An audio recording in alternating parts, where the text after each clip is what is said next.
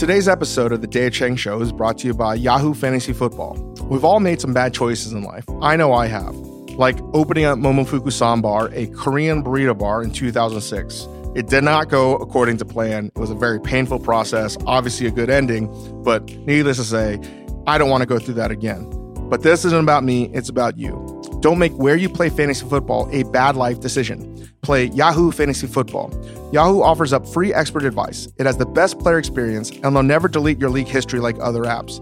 Yahoo also has all kinds of fantasy games, like the new best ball, just draft, and you're done. No trades, no waivers, no drama all season. Yahoo is the #1 rated app by the FSGA. Make better choices. Choose Yahoo Fantasy Football. Today's show is also brought to you by Great Jones, a startup that makes high-quality cookware that's beautiful and affordable. There's a reason why I'm an investor. Grace and I cook at home with the Great Jones cookware set all the time, making oxtails in their cast iron enamel Dutch oven and spaghetti with fish sauce in their stainless steel stock pot. Great Jones starts at $45, and their whole set costs just $395. I'm excited that they can make high-quality cookware more widely accessible. If you want to upgrade your kitchen tools without spending a fortune, I highly recommend go to greatjonesgoods.com and use the code Chang, C-H-A-N-G, at checkout for $25 off. That's greatjonesgoods.com and use the promo code Chang. And now, the Dave Chang Show.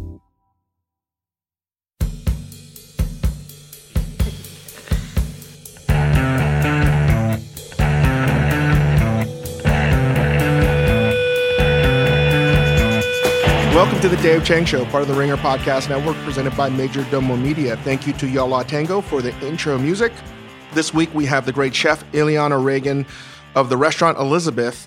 She was recently in New York for a couple days promoting her book called Burn the Place. It's a memoir about finding her way through cooking and how the profession of cooking gave her order and brought order to what was a very turbulent life.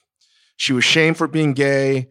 She was an alcoholic before turning 20, going to rehab, grew up as a farmer's daughter, foraging in Indiana, the importance of finding mushrooms, which is a sort of very central part to the book.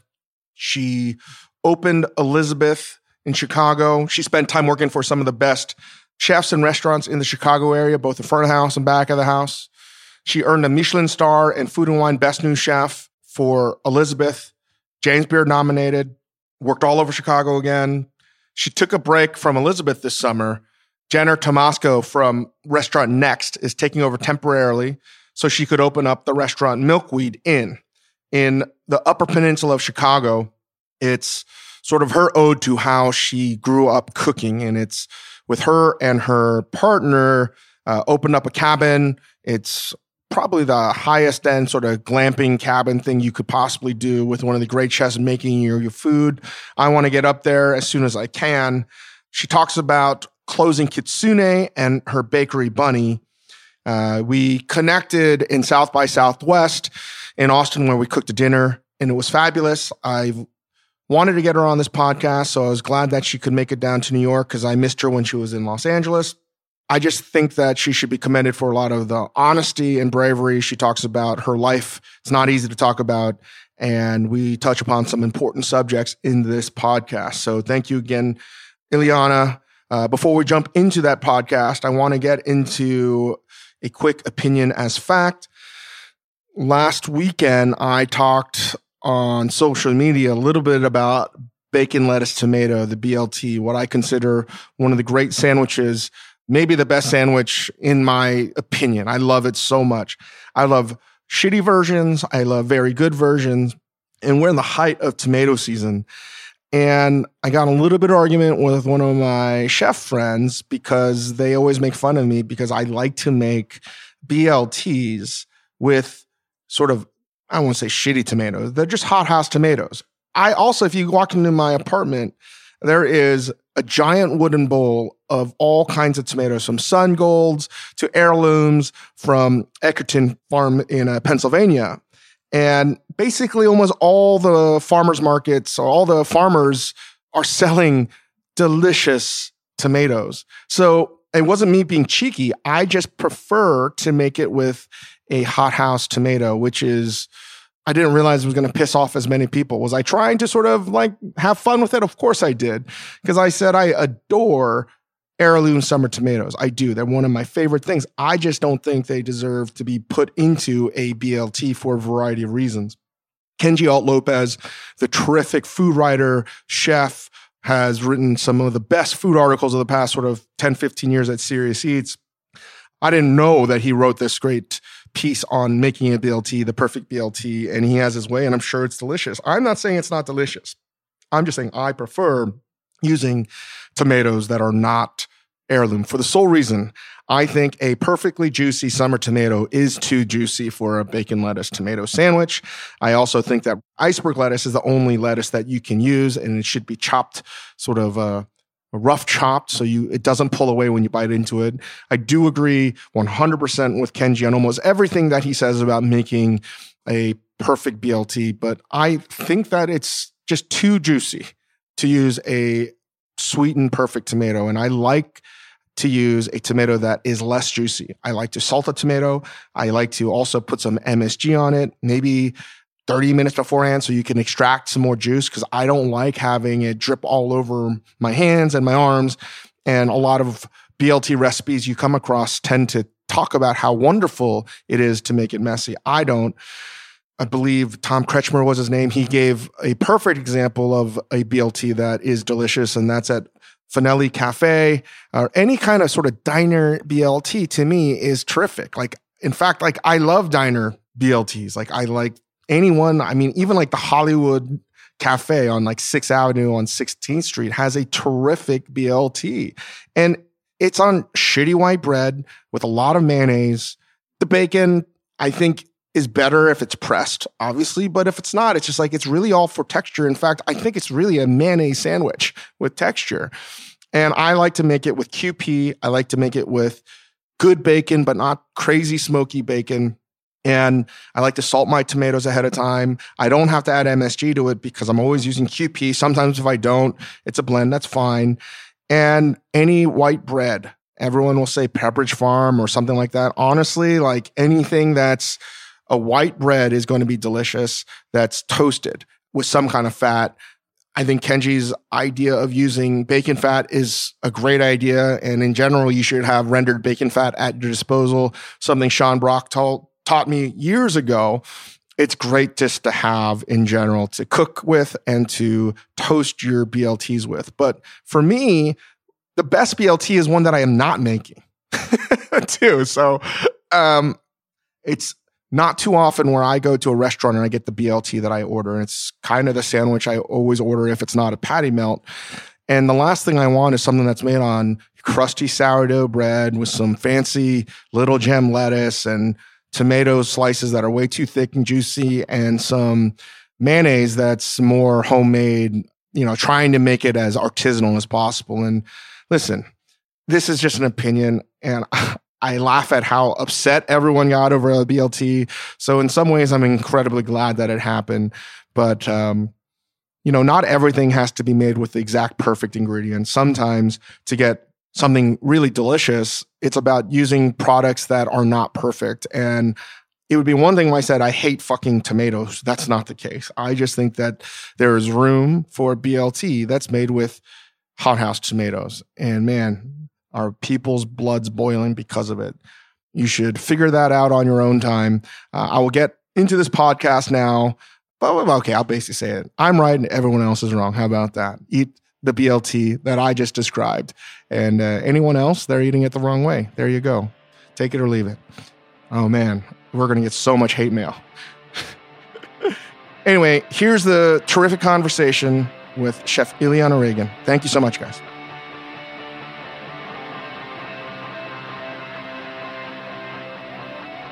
Welcome. Thanks for having me. I've been listening to the podcast. I love them. I don't know if you got my message, but I was like, they're literally like therapy for me. Well, I appreciate that. Yeah. And therapy has been something you've continued to do over the years? Oh, yeah. Yeah. When did that start? Well, I guess it depends on how you look at it. I mean, I started getting sober 9.5 years ago. In a sense, that's a form of therapy doing 12-step work, but then actually working with a therapist started over a year ago. And how much does AA and recovering from addiction align with personal therapy? How much does it? Is it very similar? Because, for instance, and then I'll shut up. Dave Cho went through like years and years and years of rehab, and I didn't, even though probably I should have. And I've seen some of my close friends, and I've been to AA meetings, and they're all very different. But you get to ultimately, I think, the same goal, which is acceptance, awareness of yourself, your shortcomings, and surrendering to the sort of situation. Right, exactly. Yeah, I think it can work both ways for people. But for me, having not being able to control my alcohol consumption when I drink, I'm afflicted with what we describe as an allergy, which I feel like is very true.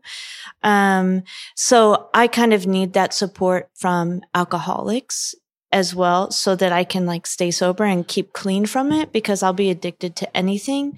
But then as far as therapy goes, and that working things out mentally, because it's everything's centered in my mind first. Because if you take away the alcohol, it looks like bipolar, it looks like manic depression, it looks like depression, it looks like anxiety, it looks like any number of things. So I need to do that program so that, I can have the acceptance and the awareness, what did I do wrong? How did I create this situation? Just that self-reflection. And I think a lot of that is what in therapy I have those breakthroughs with, lately in therapy, I've been working on boundaries and when is it okay to quit for myself? Because sometimes I do projects too long because I end up doing it for others. And it's no, that's not the right thing to be doing for my mental health. And it seems from the book and just getting to know you, there's obviously similarities in a lot of how chefs operate. But one thing that I feel I can certainly sympathize and empathize with is how your addiction to work supplemented your addiction to... Oh, yeah. Yeah, I mean, it still does. Basically, I escape in that. I escape in the creativity of work. And it's almost a form of selfishness because I'm thinking about it so much. It keeps me from thinking of myself. So it's selfishness in reverse. I'm definitely addicted to it. Do you feel this is a good thing? It keeps me out of trouble. Well, I guess depending on how you look at it, because then I just, may or may not take on more projects than I need to. But no, because that's what I wrestle with. I mean, people ask me do you ever sleep and all those kinds of things. And I do in little fits, but I think that ultimately, I mean, I love what I do. So, I mean, I guess that's a good thing. But yeah, in your podcast lately, you've been talking a lot about balance. And I feel like for the past year and a half, that's what I've really been looking for in my life is balance, because it's all one-sided. It's work, and slowly I've been trying to make those changes, and I have, but it's... And how does your wife feel about all this? Oh, she is getting to know me more and more, because I will go to her and in the past and say, I got this idea. And she's like, great, what is it? And she'd be on board. And now when I'm like, I got this idea, she's slowly backs up. And it's I don't want to know what the idea is, Can you explain why you feel so good about these ideas? I describe them, and I don't always know it's in a state of mania or something, but I've always described them to my shrink as they're so juicy and ripe that they need to be plucked. Right. And I have to do them. I don't know how you feel about that. I have felt that way about some things in the past, but more and more I'm trying to get past that. When I started my cabin project, it was something I always kind of wanted to do. And at first I was going slow with it, thinking like, well, maybe it'll be just a summer home. Maybe we don't have to turn it into something, but like I couldn't resist. I just like could not resist being like, we have to have a B&B and we have to have an inn and we have to have people up there. And can you explain what this is? It's the milkweed. Yeah, Milkweed Inn. That's in the Upper Peninsula of Michigan. It's on 150 acres. It's a cabin. I have my Airstream up there, which again started as like, maybe we'll just get this for vacations. And then it turned into pop-ups around the country. And then we have a really fancy little tent too. And so it'll host 10 people at a time. They'll come on Fridays. I'll cook dinner. I've been cooking lake trout from Lake Superior right over the open flames. And then on Saturday, they'll have lunch, and then they'll have like 15-course dinner, everything from the land. And then on Sunday, a little breakfast, and then go home. Then I have like kayaks and fly fishing equipment and a four-wheeler and bocce ball and croquet. So there's hiking to do, plenty of things for people to do, but it's in the middle of the Hiawatha National Forest, and like there's bears and wolves, and it's like extremely in the wilderness, which is also really awesome. And how do you temper that with having restaurant? Yeah, Chicago? exactly. That's a good question.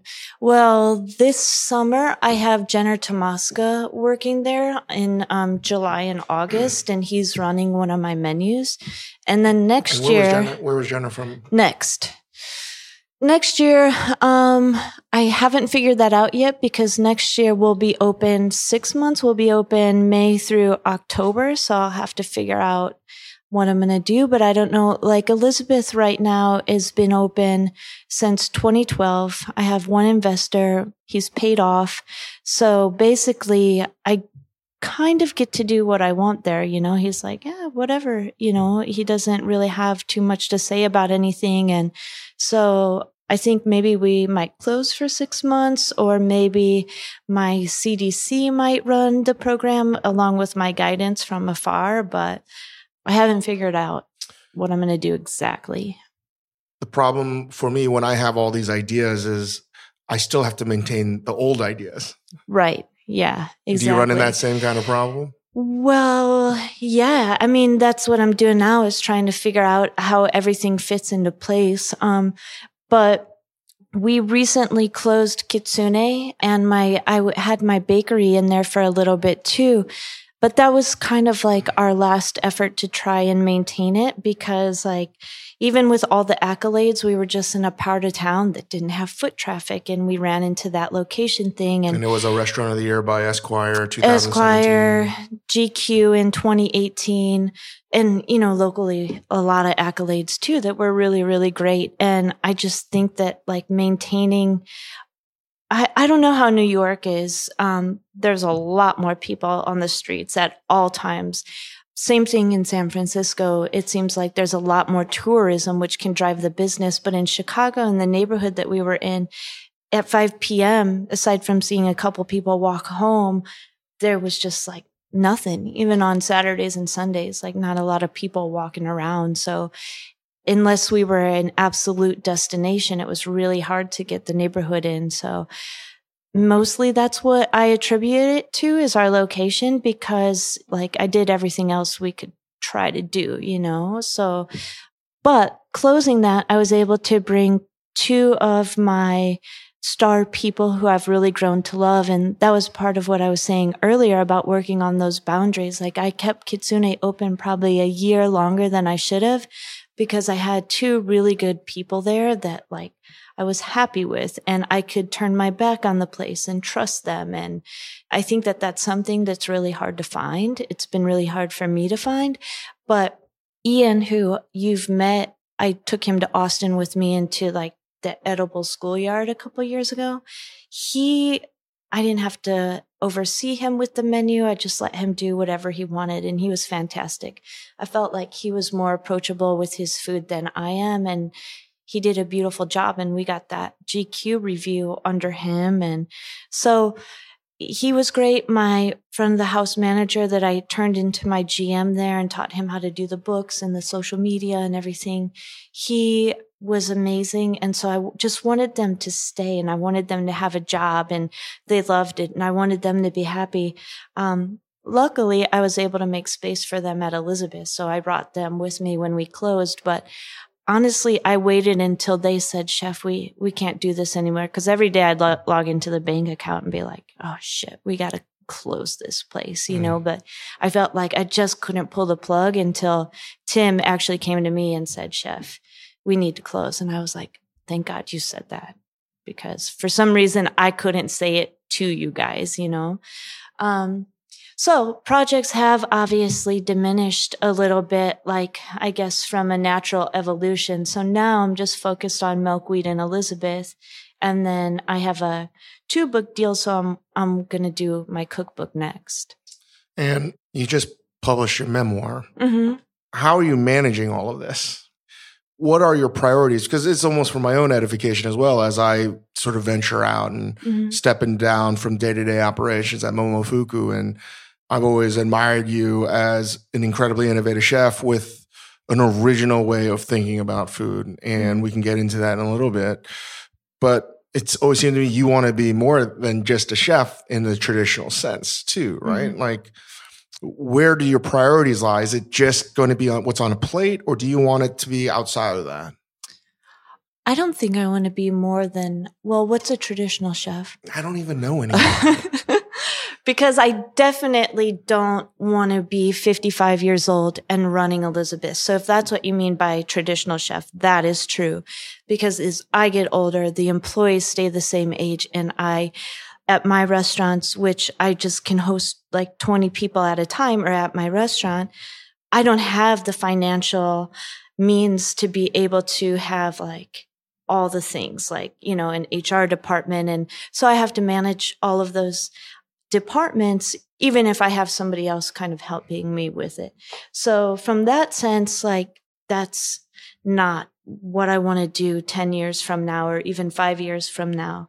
But cooking is something that I do want to be doing always till the end of time. So I think that Milkweed was an attempt, and is an attempt, to close the chapter of the actual restaurant eventually, and then move into this thing that feels more right and more natural and more organic and less harmful for the environment. And like, if I can sustain myself and a future family, which I want to try to do, which has been impossible with the restaurants, and cook the way that I want to cook, I feel like it's necessary to do something smaller. So I'm actually going the route of like, how can I make this smaller and fit more into my lifestyle than like, how can I grow and expand? Because I feel like I've tried that when I did open Kitsune, and when I opened Bunny prior to that, and then opened Bunny again. It was all things that I loved and was extremely interested in, but it just was not working for me. And the food that you're cooking at Milkweed, a little bit more in tune with the terroir and nature and the foraging that you're so known for. Can you explain to people that are listening that may not be familiar why that is such a cornerstone to your cooking and your upbringing? Being out in nature. Well, that's kind of how I grew up. I grew up on 10 acres of land, and it was pretty rural, and we had several gardens, and everything was fresh all the time, and when it was in season. And my dad and I used to go foraging a lot at my grandfather's farm and picking the ripe berries when they were in season, or foraging for mushrooms. We hunted morels in the spring, chanterelles in the summer, and then hen of the woods in the fall. And that was magical to me, to be able to go out into the woods or on our garden and just be able to pick what's ready, you know, and my mom preparing it or my father preparing it. And it just made me curious as a child, like, well, what else is out there that we can eat? And so when I began to cook, that became natural for me to be using like those ingredients. And it also just makes sense to me. Like right now, being at Milkweed, I'm able to go out into the perimeter of the woods, and the blackberries are green right now, and the dewberries are like ruby red color, and the strawberries have been coming up for like 3 weeks now. They're really tiny and really sweet. it's so good and it's so perfect, and being able to pick exactly what I need at the exact right time and put that on the plate I love that, Now, this is something that I know a lot of chefs wrestle with, is you mentioned running Elizabeth and Kitsune and doing the books and the PR and HR, because being a small business, as much as you'd like to do these things, no, you just don't have the finances to outsource it or to have a staff that can do it. So ultimately, as the owner, you have to do it yourself. Right.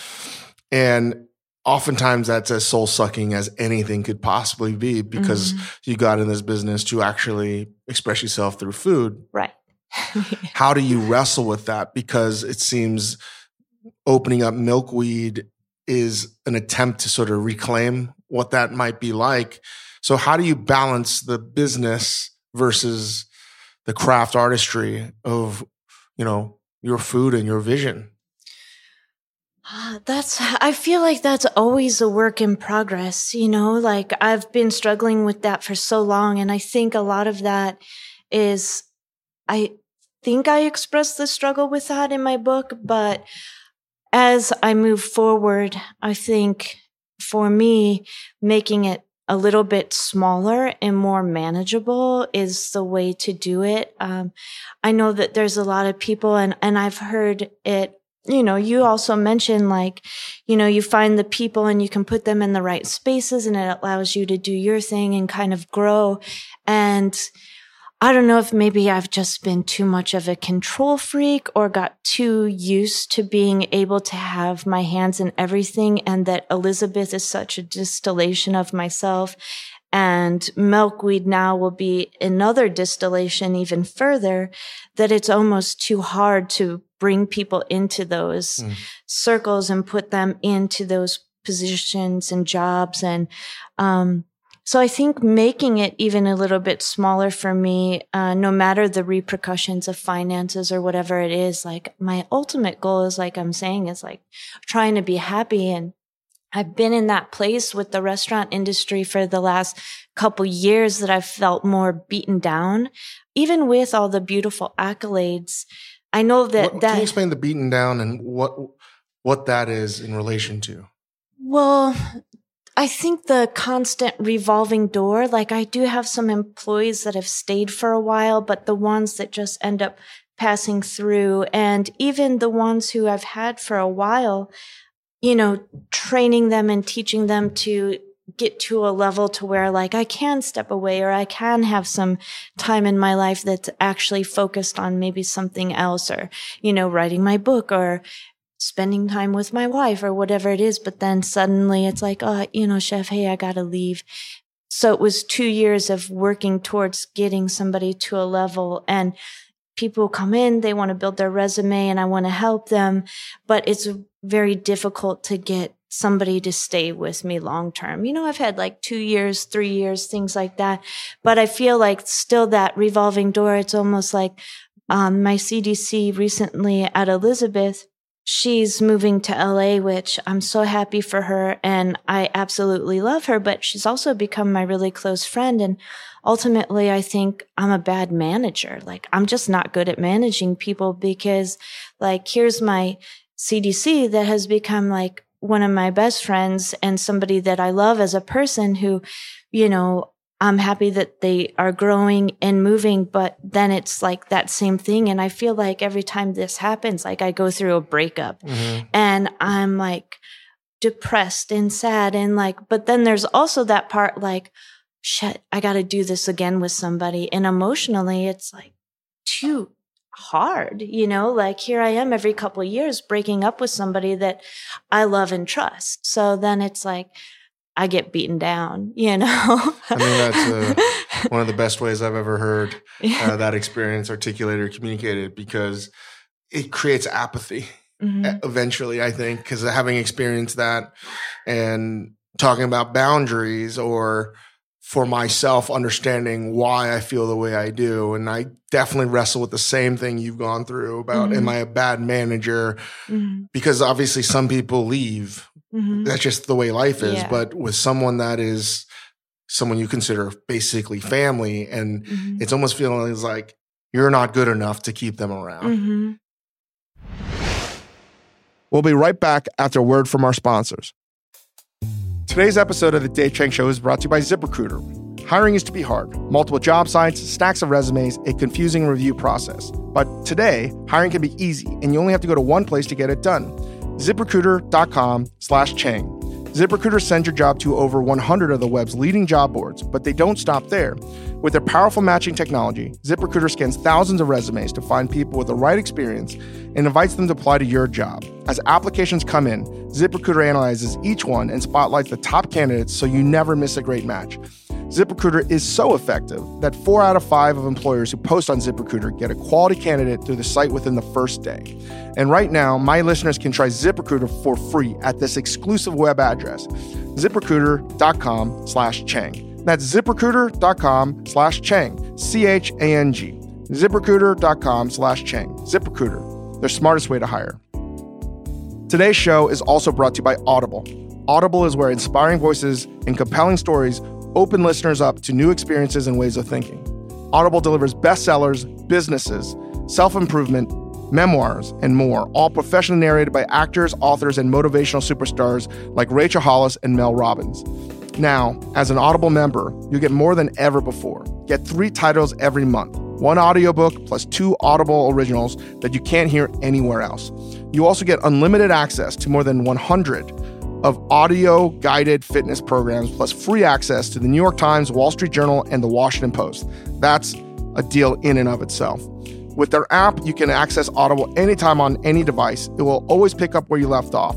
Audible also offers free and easy audiobook exchanges, credits that roll over for a year, and a library you could keep forever, even if you cancel. I love Audible. I've just been listening to this new book called Range by David Epstein. It's fantastic. And it's just making my commute to work, walking to work, that much better. Highly recommend it.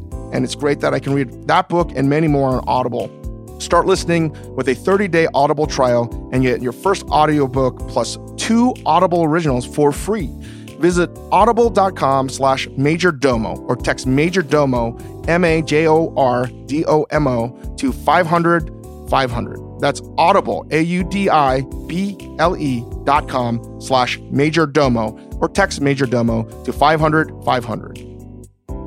And now, back to the show.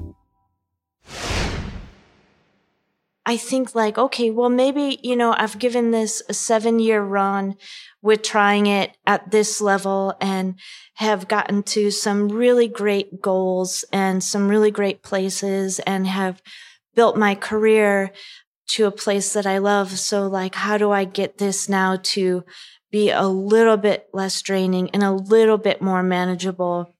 Just because like I was saying too, like I want to be able to have a family. And honestly, this year I did end up getting pregnant. I was pregnant when we were in Austin, and then I had a miscarriage. Sorry. No, that's okay. It's very common and it happens to a lot of women, and we probably don't talk about it as much as we should as women to one another because it is hard. But almost everybody that I've met that has had children has been like, I've gone through that too, But I feel like a big part of that, well, I'm older, so I'm almost 40, but also that it's like so stressful, the job, that I'm almost like, I don't even know if I can do this while I'm running these restaurants, and I feel like that brings up the conversation where people are always like, oh, where's all the women chefs? And it's like, well, if we want to have some babies, it's really complicated. You know what I mean? Especially if it's at a higher level. Well, everything you're telling me, it's like breaking my heart because you're doing what you love, but what you love is also ruining your life. Yeah, kind of.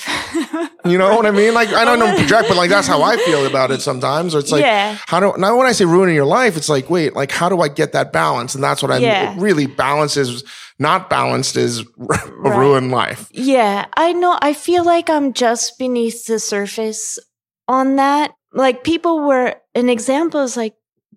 really shocked that we closed Kitsune and Bunny recently.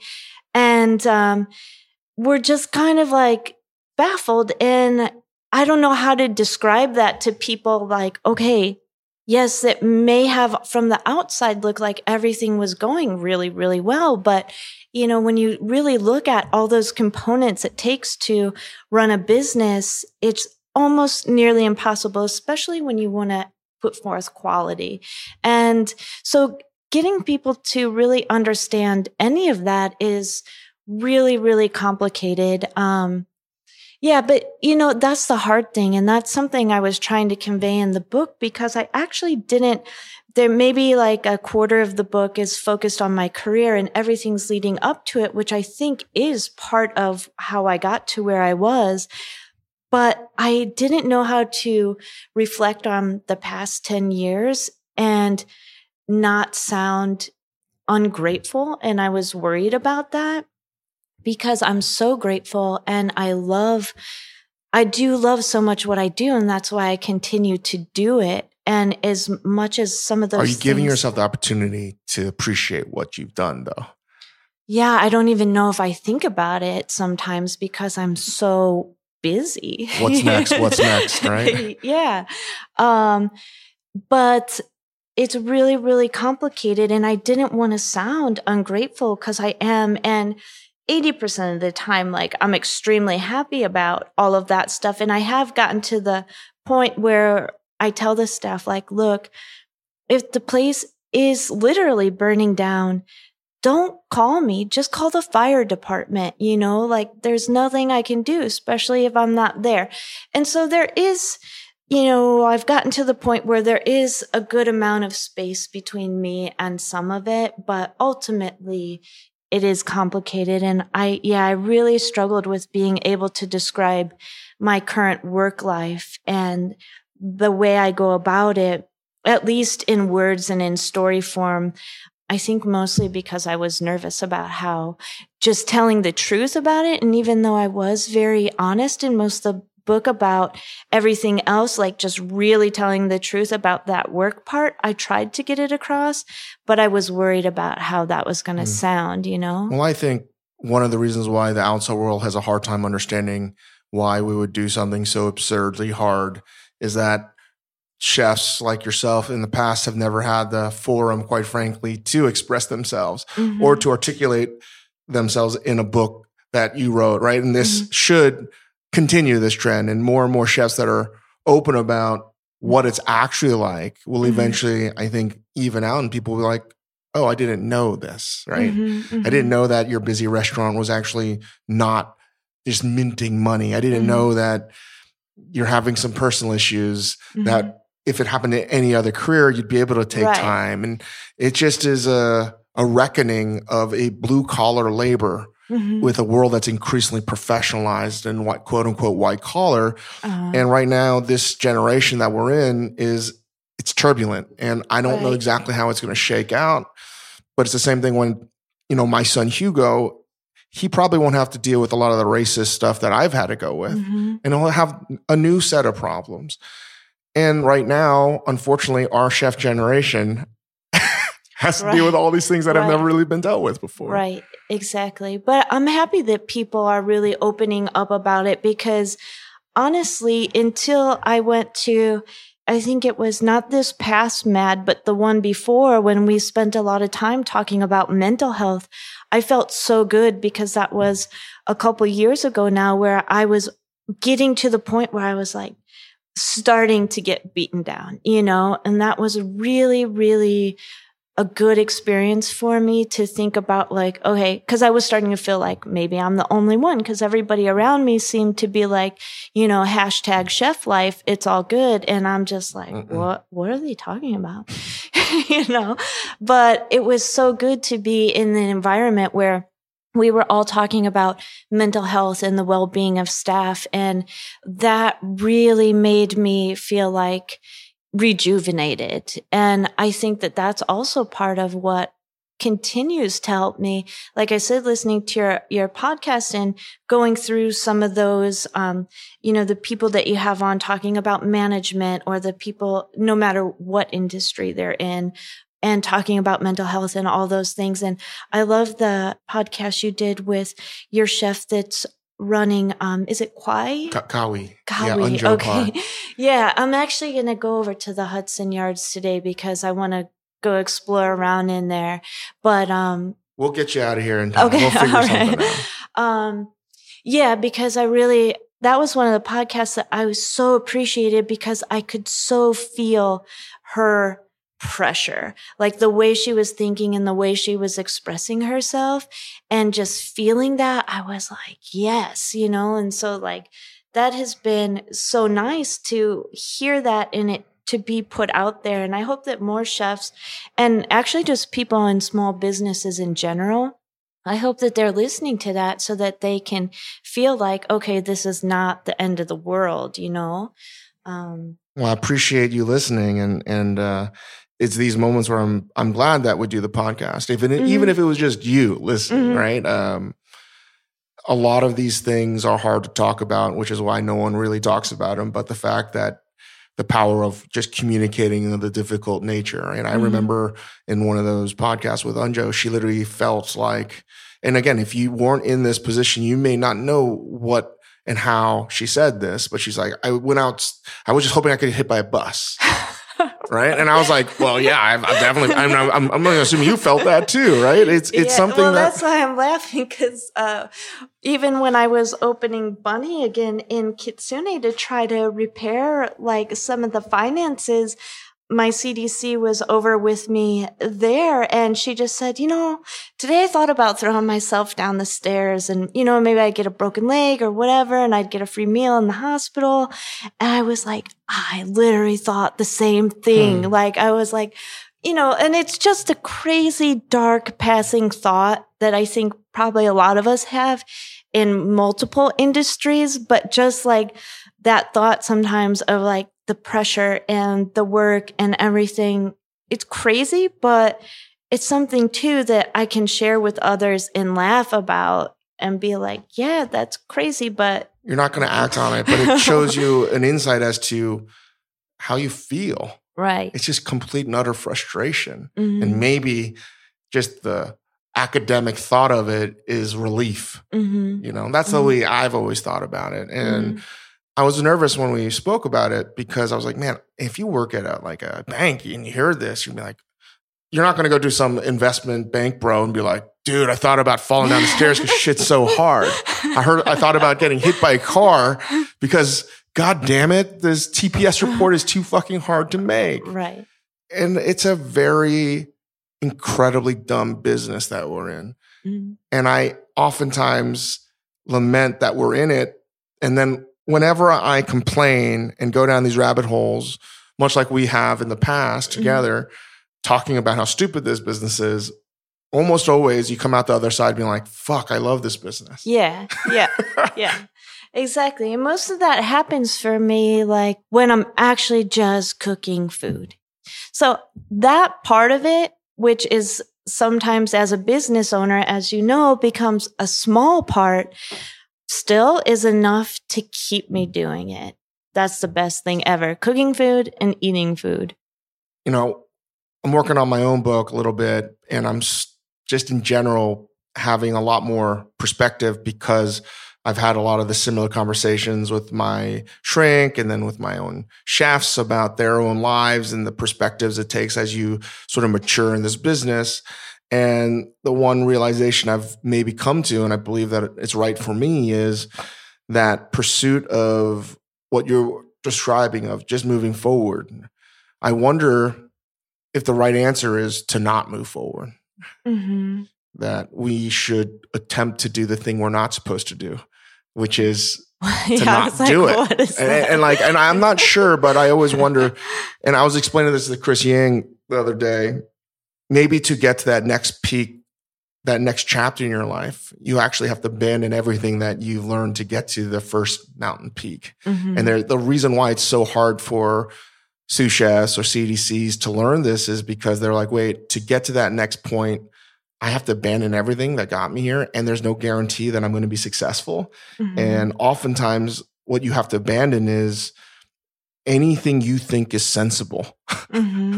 right? And what your default setting is as a person. And right. I think for me, and I think maybe just a little bit for you too, it's always working on the next project. It's doing this. It's always worrying about other people first and foremost. And I always wonder is maybe the thing you need to do is to work on yourself first. And well, yeah, that's exactly what I think when you asked at the beginning, you know, like being a workaholic, and how I was saying, like, yeah, it's almost like selfish, because like that thinking about all the other people and thinking about work keeps me from thinking about myself and actually what can be good for me or what I need to do. So that's been a big discussion for me in therapy, is like, how do I'm so good at seeing where other people have cross boundaries or where they need to create boundaries or whatever it may be, but like, then when it comes to myself, I'm like, I can't, it's like so blurry and just can't see it. But I have learned in the past 3 or 4 years with having some other businesses, like, okay, I actually have to step back, and when the next person comes up and says, hey, do you want to do this project? The answer for sure is no. You know, like, at least I got that part clear, because I have been approached like, hey, do you want to put your bakery in here? Or do you want to reconcept Kitsune and put it at this space or whatever it may be? And it's just like, no. It's very similar conversations I've been having with myself, because as much as I say no, I still say yes so much. And then that gets into the addiction point, because I'm certainly at a point now, even though I'm transitioning, it's like when you're telling me all these things, I'm like, fuck, this is so similar to me. Is I wonder, and I don't have the idea, but do you think that the answer for yourself might be literally doing the opposite of what you think you should be doing?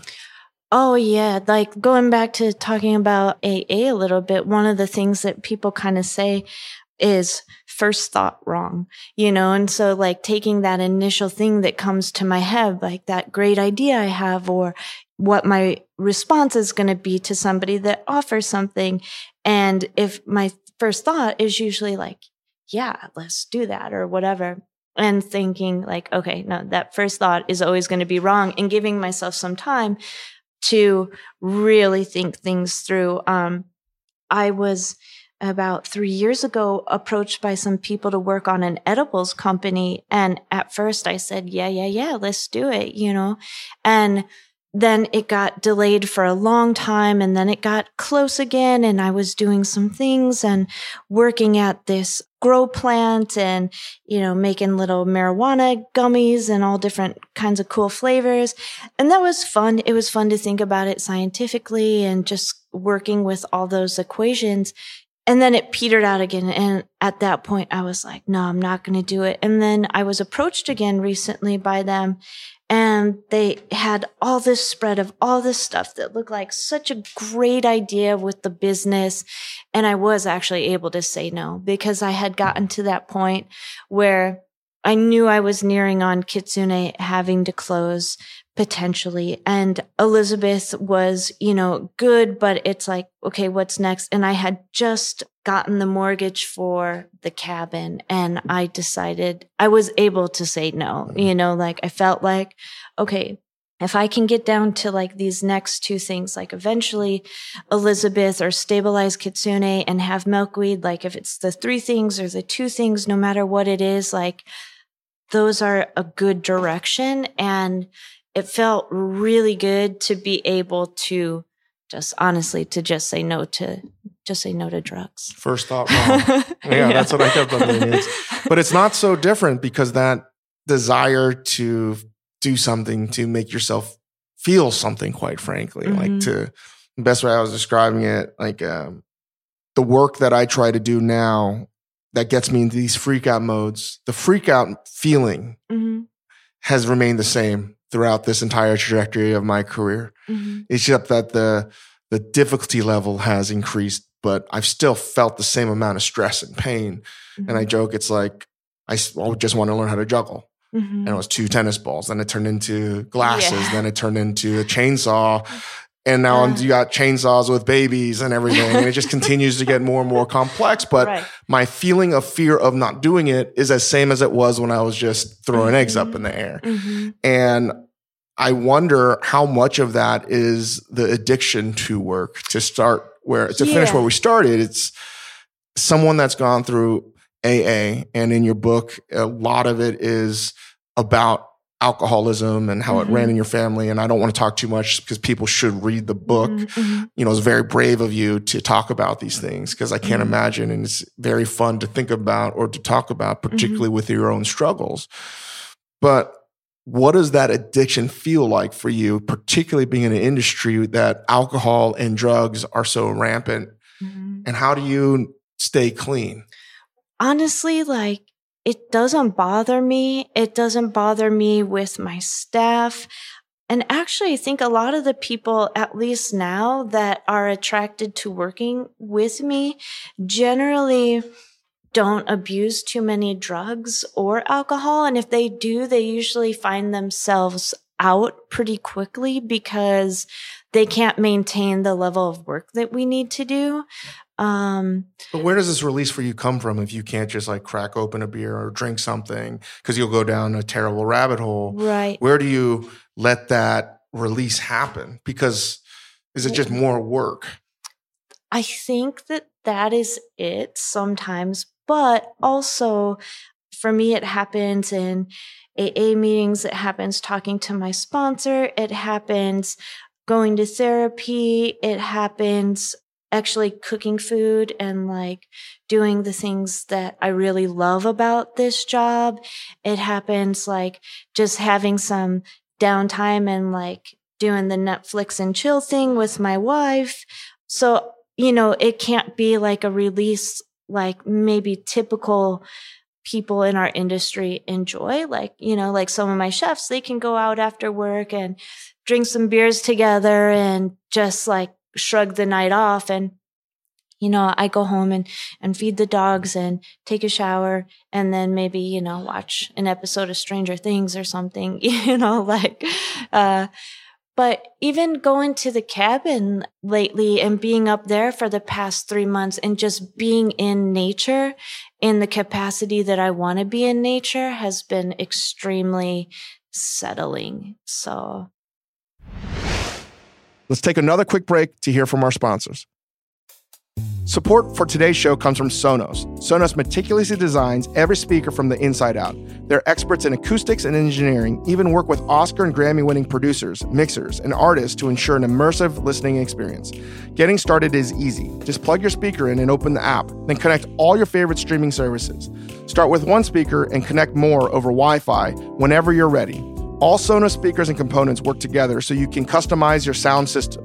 You can also connect your TV or turntable to listen to everything you love. I love Sonos. I've had it in all my apartments. It's the best because, number one, it's easy to install. And I've said it before, I'll say it again. I am an idiot at home installation of electronics. And if I can do it, I promise you can. And it's also incredibly easy to use. I can listen to an album, and then I can watch a sci-fi movie and then roll into a sporting event and change the sound for whatever I'm watching. So go to Sonos.com to learn more. And now, back to the show. Does the addiction to work and addiction to alcohol and just... It's only recently where I'm like, fuck, I guess I'm an addict. I just didn't go to rehab. Right. And, you know, Dave Cho has been offering me to go to rehab in Arizona for a long time now. And I'm always like indignant, like, nope, not me. But now I'm like, well, fuck, I maybe should go, even though I don't have a drinking problem anymore. And I'm very clean. I just, my addiction is work, and a byproduct of that addiction is anger. Are you an angry person? Because when I talk to you and a lot of people that like hear you, like, oh my gosh, she's so soft-spoken and she makes this beautiful food. But you read the book, there's a lot of shit there. Yeah. And definitely I express some of that anger in, you know, periods of time. And I think sometimes my reaction to frustration or sadness comes out first in anger. Like that's my first emotion. It's like, I can't even imagine you that. angry. But even me angry looks like me just like going upstairs at work quietly, packing up my computer, going in, putting it in my backpack and walking out the back door, and then texting, my CDC or my friend, the house manager, whoever it is, and say, I'll talk to you later. I just left. I'm a little bit frustrated. Don't worry about it. We can catch up later. So in the past year, I think one time I took a wine glass that was out front and I walked in the back, and our kitchen's out front. So it's just our storage, like our back dry goods and our refrigerators in the back. I threw it against the wall and then I went upstairs, grabbed my things and left. And it was, because my CDC kept bugging me about getting a dishwasher at a time when we couldn't afford one. And there was plenty of back of the house that we were just all taking turns doing the dishes. And what hit me though was I had put my hand in our silverware bin that was full of water, and the water at our work comes out at like 190 degrees. So it burned me. And that was the point. It was like the dishwasher conversation, the lack of money for it, the not understanding it, the hot water. That was the big thing that happened this year, where it was like, whoa, chef's mad. And unfortunately, probably my wife has experienced most of like me being angry, and not at her, but just about work. And it's happened at home, and me talking about it and being, frustrated and saying this happened or that happened. And she's often there too. So she's a part of that as well. And sometimes it's really good that we've been able to talk about it together, but then sometimes it can be a little bit toxic because we're both talking about the negative things together. But we get a little bit of that release from that. And then there's also times where I just say, if she's been there and I haven't, like if there's some negative things that have happened, I'm like, I just don't even want to know, like I don't want to go down that hole right now. Do you feel when you get angry and when you threw the wine glass, I've always wanted to ask other chefs this, did you feel like you fell off the wagon? Yeah, for sure. Definitely, because I really, really try hard to not get angry. And it's not, I guess in the beginning, I really, really tried hard not to get angry. But now it's almost like not anger as much as it is just disappointment and like this thought of like feeling of hopelessness. Like, is this ever going to get better? Is this ever going to change? Like, am I ever not going to have this conversation, talking about the same things over and over and over and over again? You beat yourself down. And I've located with my shrink, the feeling when I get angry is exactly the same kind of feeling when I expected better of myself. And I couldn't control it for the same reason, like when someone leaves me and leaves the company, I hold myself accountable and I'm like, fuck, I should have been better. And it's the same kind of strive to constantly make your food better and you a more accountable chef that ultimately is poisonous too. And that's the thing I think everyone needs to talk a little bit more about. It's interesting that you talk about that, like it's some kind of inherent guilt that, and we just like place it on ourselves. And I don't know if that's a learned behavior or if it's part of those highs and lows, but that's something too I've noticed, that's why I was really excited to be here to talk to you, because from listening to some of your past episodes and talking about like, I just want to be better. Like I hear you say that a lot and I think that a lot. And I feel like that statement is sometimes attached to a lot of guilt. And I feel that same way. And so that's something too that I try to avoid at work, like that getting angry. And like you mentioned, feeling like you fell off the wagon, because when I react in a way that I feel like doesn't line up with who I am or what I expect of myself, then I immediately go through a lot of regret and guilt. And so that sometimes is more painful than all the other things, that feeling that comes afterwards. So yeah, it's something that I try really hard to avoid. And unfortunately too, it's come out sometimes like from work, that stress and that anger, like I was saying, is even comes out at home. And me starting a fight with Anna for no reason. And that's something too I've worked on a lot in therapy, is like, how do I stop these things before they happen? And then I start to argue at home, or it comes out somewhere else, or it becomes a snarky comment to one of my staff. Like, if I hold back on the things, like if I try to stuff it all back down, the things that are frustrating me or making me angry, it's ultimately going to come out sideways. Mm-hmm. And where do I get that like little flag or that ding inside my brain that says, hey, you're not comfortable with that, or that hurt your feelings, or whatever it might be, and be able to go to that person and talk it out first? Because like the last thing I want to do is go up to somebody and be like, hey, you hurt my feelings, let's discuss it. Or, hey, that scene kind of frustrated me, or whatever I think maybe I should be doing as a boss, maybe not the you hurt my feelings part, but whatever it was, and being able to have like that open conversation so that it can be better, instead of later, a week later, me saying some like passive aggressive comment to them, The difficulty of not getting angry, though, holding back the snarky comment and to rise above your default setting, as I say often to myself. Mm-hmm. And I was telling this to Chris Yang and to Gabe Ula, who are helping me out. I think it's as difficult when you see a cook that is in the weeds and the tickets are flying in, and when you're in that position, when you just start out, your initial reaction is, I got to move fucking faster, because that just makes sense. Mm-hmm. I'm in the weeds because I'm behind. Mm-hmm. I got to move faster. Mm-hmm. Chef's pissed at me. I'm letting the entire kitchen down. Mm-hmm. And it takes you see it. And when you see it, you'll never forget it. Mm-hmm. An experienced cook that's learned how to control the flow of things. Mm-hmm. The only way to get out is to stop, to assess the situation, to look at your mise en place, reorganize it, maybe even go deep around the hole so you can get out of it. Mm-hmm. And that's been sort of my mantra, is maybe I have to do the thing that I can't do right now, but I know as a line cook, I could get out of the weeds eventually. And that was a very powerful thing, but that took a lot of time. And even still, you don't always get out because you got to fight that urge, right? And I don't know what it is for you or for everyone else, but there are other ways. And I think that's what we all need to explore, is being in the weeds is hard for anyone else to understand. Right. And man, I don't have to go to rehab, I hope. But when I lose my temper, like the other day, I was in the bedroom and I just didn't even realize I was raising my voice on the phone because we screwed up a meeting. And I had to remind myself that there were other people in the bedroom. They all heard me really frustrated.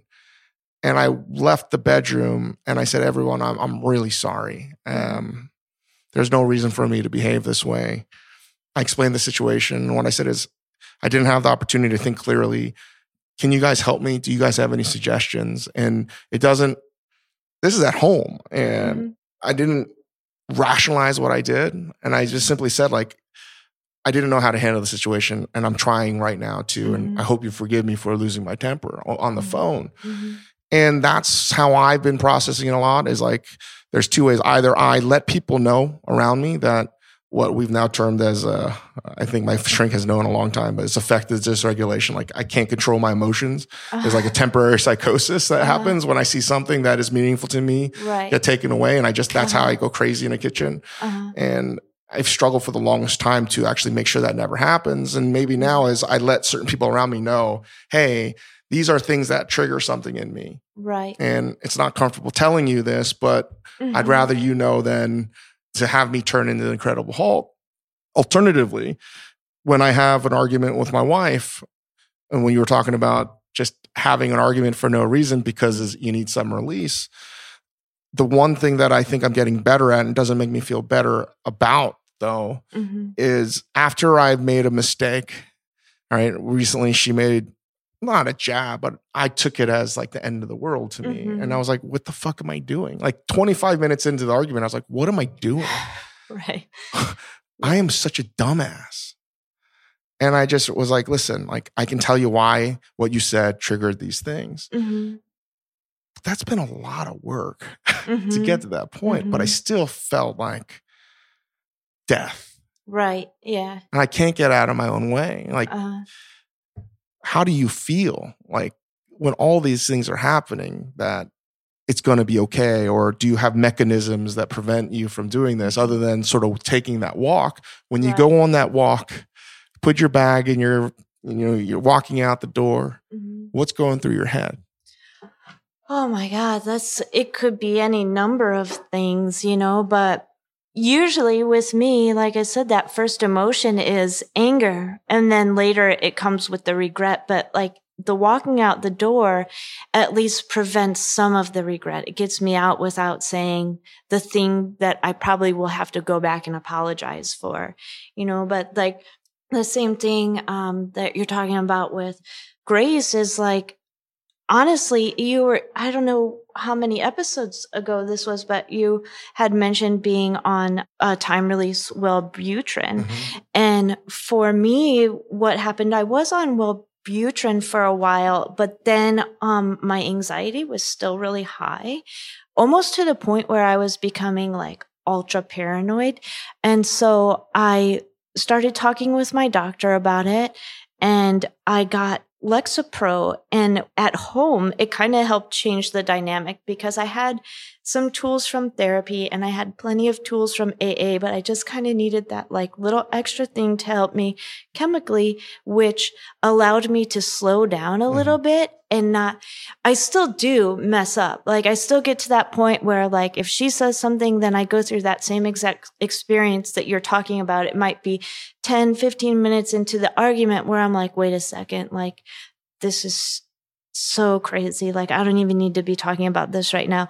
But most of the time it's been preventative. And so like over the past year and a half now, I've been able to even better prevent some of those situations to get to the point where instead it's like, okay, instead of sitting here and facing whatever's going on, like I'm just going to walk out or take a breather or whatever it is to be able to step outside and then later go back without at least having said maybe the harmful or stupid thing. Cause I'm also a terrible arguer. So it's like no point for me to really get into arguments with people, especially my wife, because I'm always going to lose.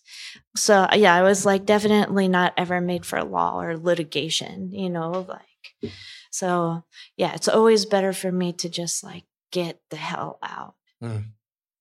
Well, I'm just thinking like, man, if you're listening to this podcast and you got through the end, I was like, man, where do you hear this shit? Right. Oh, man. So I want to get you out of here so you can get some lunch. You're in New York right now. What else are you doing for the book? Well, I did a little event in Philly with Jeff, and that was for the Philly Chef Conference. Then I came here. I was talking to Cherry Bomb yesterday. I went to Vice Munchies today and cooked a couple things from their roof. But that was something that was pre-book stuff. That was something we'd been wanting to do for a while anyways. And that was a lot of fun. And then, I had a book event at Rizzoli Bookstore last night, like a little reading. And so there was a couple things that was bringing me this way. And, but honestly, it's a really quick trip because I'm going straight back to Chicago tomorrow morning and then back up to the cabin because, we have our friends and family and have some press coming, the 26th through the 28th. Gotta get ready for that. Yeah. Well, check out Restaurant Elizabeth. Iliana is one of the best chefs in America and I think a real original voice. And we didn't get too deep into your career and working at Schwa. And what did you do at Iliana? At Iliana, I was a front waiter. Right. I started as back waiter or food runner, front waiter, or back waiter, then front waiter. And Schwa, it was in the front of the house as well. Schwa, I just staged for a little bit here and there in the kitchen. And prior to the, then I worked at Trio when Grant was a baby. That was it. Yeah. I think he was in like 26. And there I was an expediter for most of the time that I was there. But yeah, I had worked at a lot of restaurants in Chicago, both front of the house, back of the house. And I think it's important that for all that you saw in the Chicago dining scene, you really did carve out your own voice. And anytime someone can do that, I just don't know if they ever get enough. You can't be congratulated enough for doing that because it's so hard to do that. Thank you. And to do it on your own terms, and very excited to see what happens at Milkweed, and wish you continued success, and let's keep in touch whenever you need anything, you know. Probably didn't get it because I changed some information, so I'll update you on all that stuff. But thank you. Go buy the book. Thanks. The title is Burn the Place. And there's a reason that mushrooms are on the cover. Mushrooms are on the cover because they play a very integral role throughout, well, not only my whole life, but very much in leading up to my identity as a chef. And I don't think you'll look at mushrooms the same way ever again. Thank you so much. Thank you.